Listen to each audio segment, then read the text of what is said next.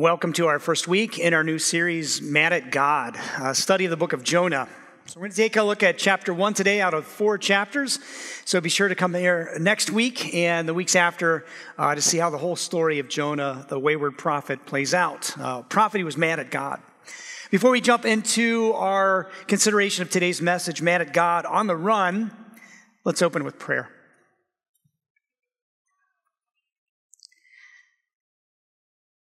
Sanctify us by the truth, O Lord.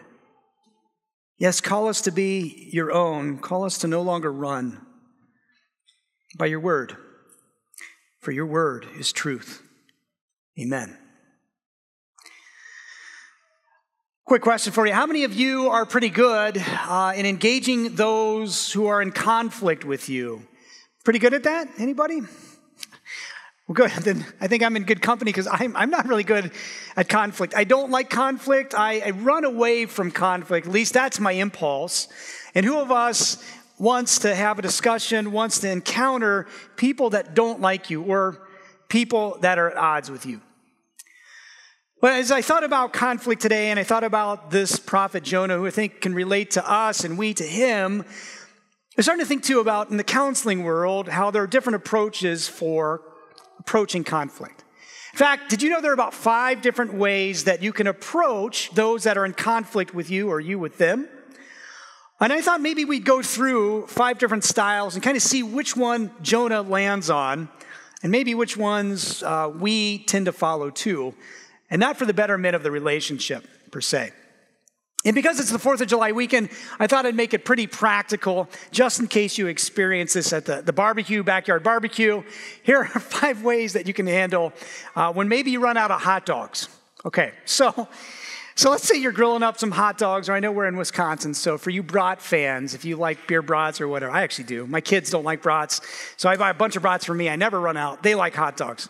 So for our younger ones, if you really love hot dogs and you're in a little bit of a pickle, because that's for hamburgers. Okay, so here's what you do if there's only one hot dog left.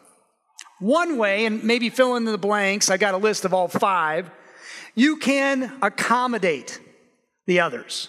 Whoever else wants that hot dog. That means this, it's not so fun, you lose in order to win the relationship. So the conversation might go like this, like, look, there's only one hot dog left. You want it. I can tell you're salivating all over yourself. So you want that hot dog? You know what? I've already had 30, so I don't need any more. Why don't you enjoy this hot dog? There's some relish over on the table, some mustard ketchup. Enjoy the 4th. It's my gift to you, right? You accommodate. You lose. You end the conflict to win by losing. Suppose another approach, because that doesn't always work, because if you really want that hot dog, as so often maybe we do, or brat, you might say, I'm not giving that up. Is there another way then? Well, I suppose you could compete for it. This is where you win, but probably lose. Most of the times when you compete, it just doesn't go well because we often compete against the other person. I think about, I had 2 older brothers growing up. So we always fought for the last piece of pie or pizza or hot dog or whatever. So it usually goes this way. What? There's only one hot dog left? Hey, that's mine. My older brothers would say, look, I'm bigger, I'm stronger. What are you going to do about it? So I always had an ace up my sleeve. This is how you win when you compete for food, right? You grab it and you lick it, and then they don't want it. So actually the problem was with my older brothers, they didn't care. They're like, you lick that all you want, that's still mine. So, okay, that's weird. But we often compete against the other person, so we might win the battle. You might get that hot dog, but you lose. You lose, right? It just now, there's bitterness that sets in. There is a way to compete. I'll get to that a little bit later. We could compromise a little bit. That's where you both lose to win. So there's that hot dog again, and what do? You say, all right, let's cut it in half. Right? You take one half and the other. And wise parents would often say, all right, whoever cuts it, the other one picks. So that way it's absolutely equal. You can do that. You can say, look, okay, we don't get the full hot dog. Maybe you're a little hungry, I'm a little hungry. But at least we both have somewhat of a hot dog. So you compromise.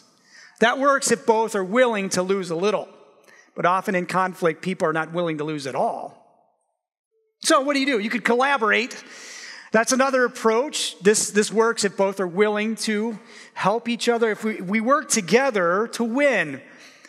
Sorry, there's a lot of hot dog talk. So there's a hot dog on the grill, and you're like, look, you're not the only one who wants one. Everyone wants one. Everyone's salivating. Let's run off to Quick Trip real quick. You buy the buns. I'll buy more hot dogs. Throw it on the grill. Take about 20 minutes. We're all good to go. So you work together. Again, ideal if the other one is willing and if the other one's reasonable. A lot of times people are not reasonable in conflict. The last approach is to avoid. This is what I would say is where you gamble in the hopes of winning, but probably against all odds. This is where you just kind of ignore the situation. And at the barbecue, everybody's kind of like, oh, there's only one hot dog left. Who's going to take it? Who's going to take it? So when nobody's looking, maybe you swipe it or somebody else does, and you hide off in the corner and you just eat it, and there's crumbs on your face or theirs. And everybody's just upset because everybody wanted that. You know what? I guess I'm pretty hungry. I just want hot dogs right now. That's all I'm thinking about. But we avoid, and we just hope the problem goes away. And by my pastoral experience, I would suggest to you of the 5, I think the 5th one is the most popular one today. Maybe it's always been this way. Maybe this is just our natural default. When there's a problem, I want nothing to do with it. Relationally, especially, I get all worked up about it. So I'm just going to ignore it. And I'm just going to pray it goes away. But oftentimes, when it's a big conflict, and especially relationally, that is never the approach that's healthy. It just ends with consequences that we might not recover from. Which reminds me of Jonah. So if you wanted to circle any, Jonah was the avoider. That's how he approached conflicts of a great magnitude. Especially relationally with God. He was mad at him, and so he wouldn't listen. Now, if you're unfamiliar with the story of Jonah, that's okay. We're going to be covering it today and in the next 3 weeks, so you don't want to miss it. But if it's familiar to you, let's just start from the beginning. We're about ready to read from chapter 1, and we're going to see where God calls Jonah to go to an enemy city called Nineveh. It was the capital of a rising empire, the Assyrians, who had really ruled the known world probably for some 200 years. And they were just on the rise. This is probably around 800 BC, maybe upwards of 750 BC. The time when Israel was also gaining in power. In a worldly sense, under the reign of Ahab and Jezebel at the time of Elijah and Elisha, Israel was actually gaining in power and strength. They were at odds with Assyria. Assyria would actually destroy them, completely wipe them out. So when God calls Jonah to go to the heart of Assyria, Nineveh, and to preach to them a message of hope with the start of repentance, this was the enemy of God's people. And the writing may have already been on the wall, and Jonah could not believe God's audacity that he would love such an unlovable people. And so what did he do? He was the avoider. He runs away. We're going to take a look at him and see how he's not an example to follow at all, even if we often follow that. We're going to see the consequences that we bear because of it, but then we're going to find hope in Jesus, as we always do. He who bore the sign of Jonah was also buried, but not because he ran, but because he was resolved to end conflict. So a very hopeful message we'll see at the end of Jonah 1. Let's take a look at verses 1 and 2. We're going to see the conflict develop. The word of the Lord came to Jonah, son of Amittai. Go to the great city of Nineveh and preach against it because its wickedness has come up before me. Now, later on in Jonah 4, Jonah's going to say, here, Lord, this is why I didn't want to go, because I knew if I preached against it, that you might rescue them. They might actually repent and be sorry, and you would save them because you're a God of grace. I want nothing of it. And so now this develops. And by the way, just to kind of understand Jonah's calling, how difficult it was. It would be like calling a Jewish rabbi in the 1930s, 1940s to go to the heart of Germany, Nazi Germany, and Berlin and preach against the Nazi regime and Hitler in the hopes that they would repent and be saved. Now, what Jewish person would want the salvation of Nazi Germany? So that's what Jonah's up against, and what does he do? Well, he escapes. Well, tries to. Verse 3, but Jonah ran away from the Lord and headed for Tarshish. That seems to be modern-day Spain, about as far west as you could get in the known world. And he went down to Joppa, where he found a ship bound for that port. Joppa's still around today. It's called Jaffa. I was actually there in 2010. It's a port city on the Mediterranean Sea. Well, it was interesting. The first city that we saw there, in that port city, there's this big statue of a big fish. So I thought it was hilarious. Like, wow, okay, yes, this is where Jonah got on a boat. I don't know if they were trying to warn others, like, be careful. Out of this city, you might be swallowed up by a big fish. I don't know. But it is a historical account. By the way, Jesus proves it's historical in his reference in Matthew 12.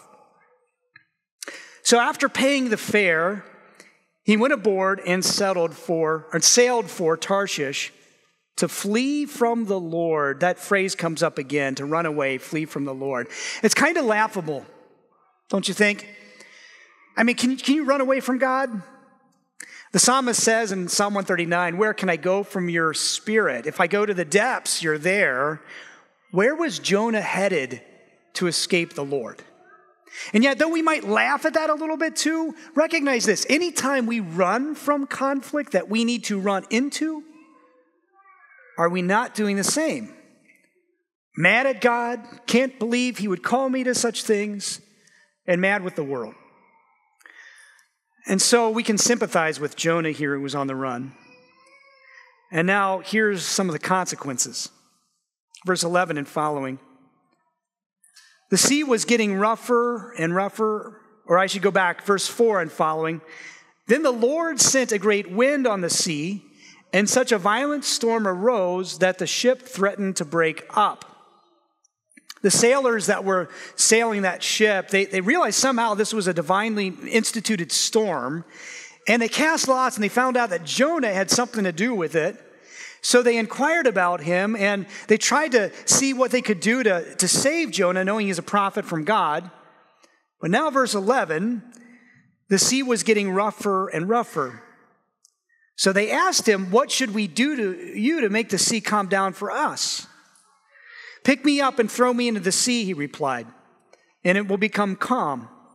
I know that it is my fault that this great storm has come upon you. So they were terrified.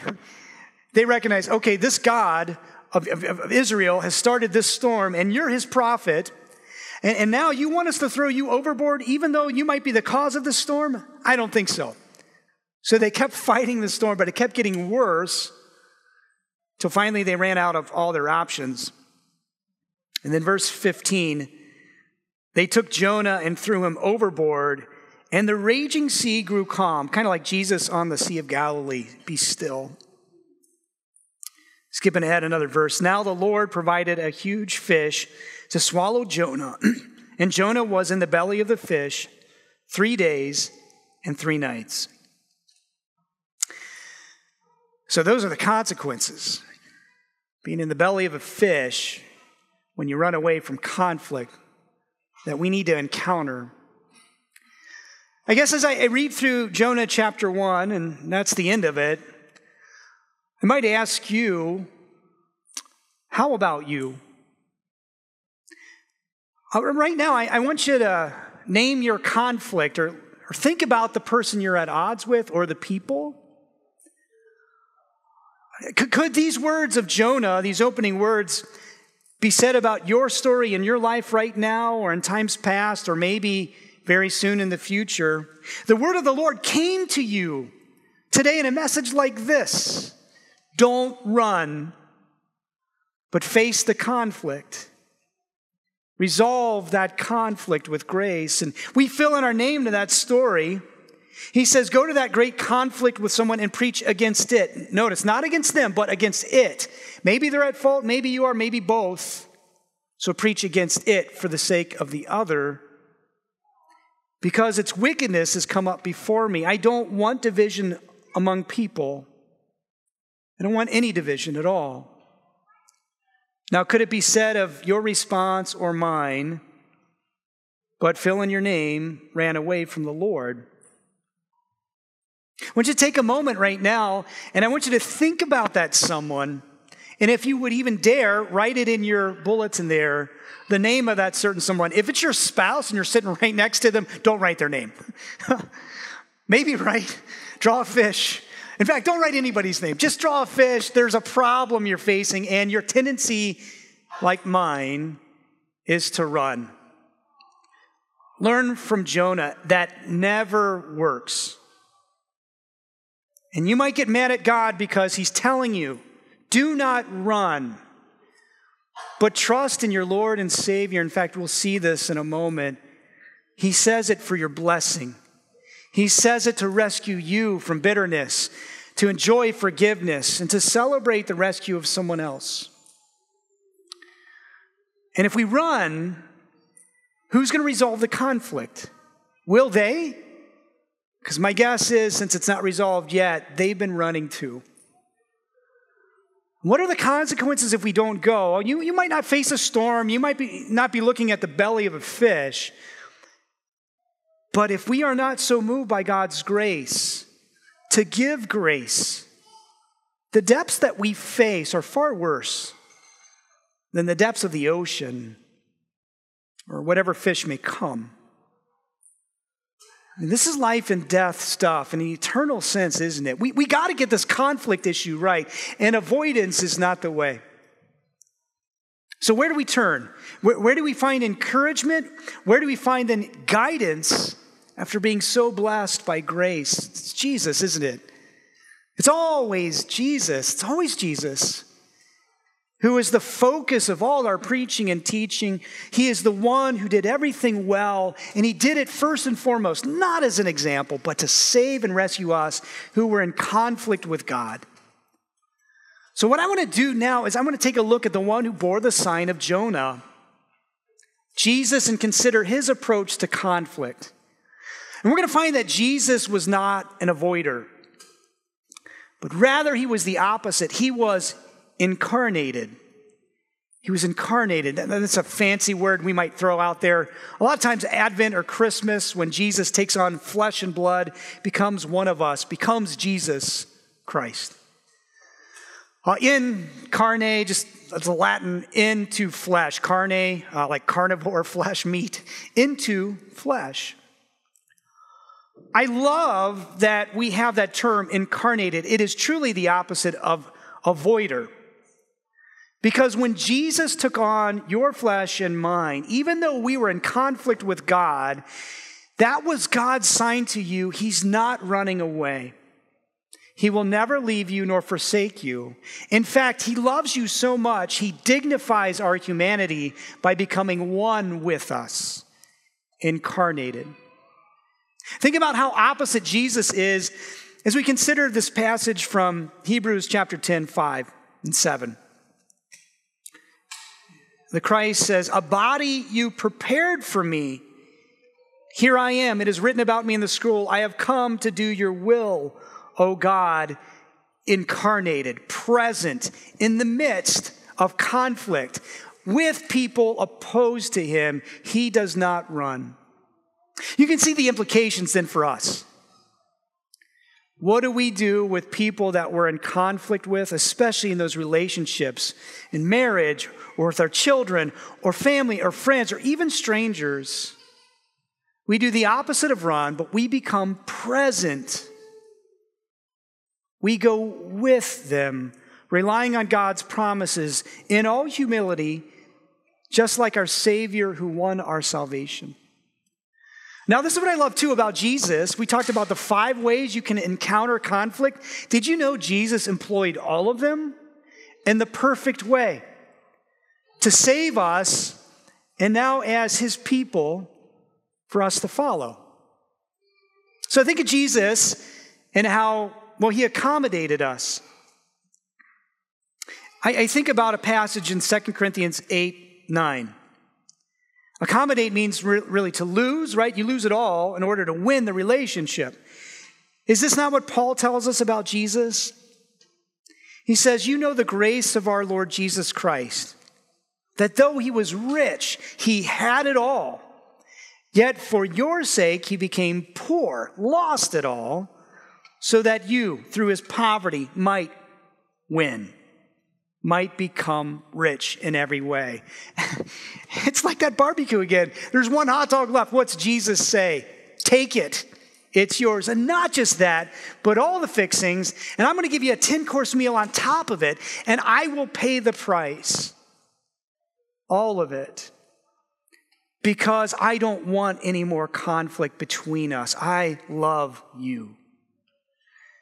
He lost it all to win us back, and he won us back.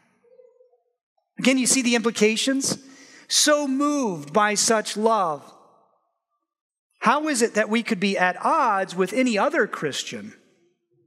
And even those who are non-Christian, as much as it depends on us to be peacemakers, how can we not be willing to lose it all so that we might have a chance to win them over? That's exactly what Jesus meant when he said, go the extra mile with people. If somebody wants your shirt, give them your coat too. Give and give again, sacrificially, accommodate. And that'll work if the other one sees they've been loved in faith. But whatever the case, Peter says it's worth it. Suffer for doing good. Now, there's another way that Jesus approached conflict. He actually competed. And I just have a couple sections of Scripture, Matthew 4 and Matthew 27, kind of outlining. Matthew 4, that's where we see Jesus tempted by the devil. Think of this. In order to win you and me back, Jesus became the greatest competitor. But he didn't compete against you. He didn't compete against me. He competed against everything that was separating us from God. He competed against the devil in the wilderness. He bore every temptation, and yet he prevailed. And then Matthew 27, he fought against Judas' sinful nature, Peter's sinful nature. He fought against the Sanhedrin. He fought against Pilate and against the wayward Gentile rule. All of us he endured, even being crucified, and yet battling death itself, he prevailed. Jesus competed against everything that kept him from you, from me. And now we are saved. Again, the implication for conflict. If you compete when there's an argument, if you compete when someone's at odds with you, the battle is never against them. If you're at odds with your spouse, you don't fight them. If you're at odds with your kids, you don't fight them. It's not about you winning, it's about you fighting against whatever is separating you from them. Just like Jesus did for us. He's the master conflict resolver. How important it is to keep our wits about us when we're in conflict, because they might be competing with you. But if you in love compete with whatever's getting in the way, whatever arguments are senseless or whatever, and humbly taking it to win your relationship, you are being like Jesus. How about number 3? Did Jesus ever compromise? Well, never truth, never grace, but he does call for a compromise. Compromise is really just two people accommodating the situation. And I think about Romans 6, 2 and following. Paul tells us, we are those who have died to sin. How can we live in it any longer? Or don't you know that all of us who are baptized into Christ Jesus were baptized into his death? We were therefore buried with him through baptism into death, in order that just as Christ was raised from the dead, through the glory of the Father, we too may live a new life. When you think about baptism, do you recognize it as Jesus winning you over to himself by his own death? And when you are baptized, you experience that same death with Jesus, and you now also lose? You lose all that was killing you so that together you might win. Jesus, he shows that we also now compromise. We give up all that caused us to be in conflict with God, our sin, so that together we may walk in harmony and in peace. Again, think about how that works in everyday relationships and conflict. If you're at odds with somebody else and you win them over by accommodating, and you win them over because you compete against whatever is separating you, then love has such a way that they'll stop. They'll start giving up whatever is causing the conflict. So there's kind of a progression here, isn't there? Accommodate, compete, and then compromise. And when things go really well, you can start to collaborate. And Jesus also did this. Again, not to bring us to our salvation. After we were saved, now Jesus calls us to be great conflict resolvers ourselves. In 2 Corinthians 5, 11 through 21, and then Matthew 28, Jesus says, look, I'm not going to call on angels to proclaim the good news. I'm going to enable you to bring this good news to end conflict between people and God and you and everyone else. In 2 Corinthians 5, this is where Paul says, God was not holding men's sins against them. And then he gave to us the ministry of reconciliation. What defines a Christian, above all else, I would suggest to you, is the ability to resolve conflict. Conflict between people. And how does the Christian do it? Through the forgiveness of sins, through confession and absolution, sin and grace. Be like Jesus, who after winning our salvation, ending the world's conflict, commissions us to end that conflict too, by preaching the good news. And the last one, did Jesus ever avoid anything? Suppose I do need to qualify my words from the beginning. I suggested to you that it's never good to avoid conflict, and when it comes to relationships, it isn't. But it is good to avoid whatever is unnecessary. We see that with Jesus in Mark 1:45. Jesus would actually avoid certain places in preaching the gospel. Why? Because there might be so much conflict there, it would be of no good. So he went to remote places to avoid unnecessary conflict to share the gospel. And in fact, throughout his ministry, whether we're talking about his being tested in this final week by those who are just trying to discredit him, talking about paying taxes to Caesar, or by what authority are you doing this, or John, that baptism of his, Jesus never fell into the trap. He avoided useless conversations. In fact, again and again, when people were accusing Jesus relentlessly so that they might put him to death, he didn't say a word. Until finally they asked, "Are you the Christ?" And he said, "Yes, it is as you say, and you're going to see the Son of Man coming to judge the world." Jesus avoided all unnecessary conflict. He avoided whatever conflict which would hinder the gospel. And again, dear friends, do you see how that is everything we should keep in mind when we're at conflict with somebody else? So often, our conflicts, they boil down to fighting about hot dogs. It's ridiculous. We pick at this, we pick at that, and it's meaningless. It's smokescreen after smokescreen when the real issue needs to be resolved. And so when we see Jesus take it all and he just remains silent until the issue at hand becomes the greatest issue, salvation, gospel, reconciliation, we can do the same thing. No matter what you're accused of, no matter the little things that your loved one might pick at, just take it. And finally get down to the heart of what's wrong. The need for grace, the need for forgiveness, the need for Christ's love to mend it all. And so, Jonah, don't be like him, but instead, so loved by Jesus, be like our Lord. And pray to God, don't be mad at him, that He's called you to such things, just pray to God that He'd let love win the day.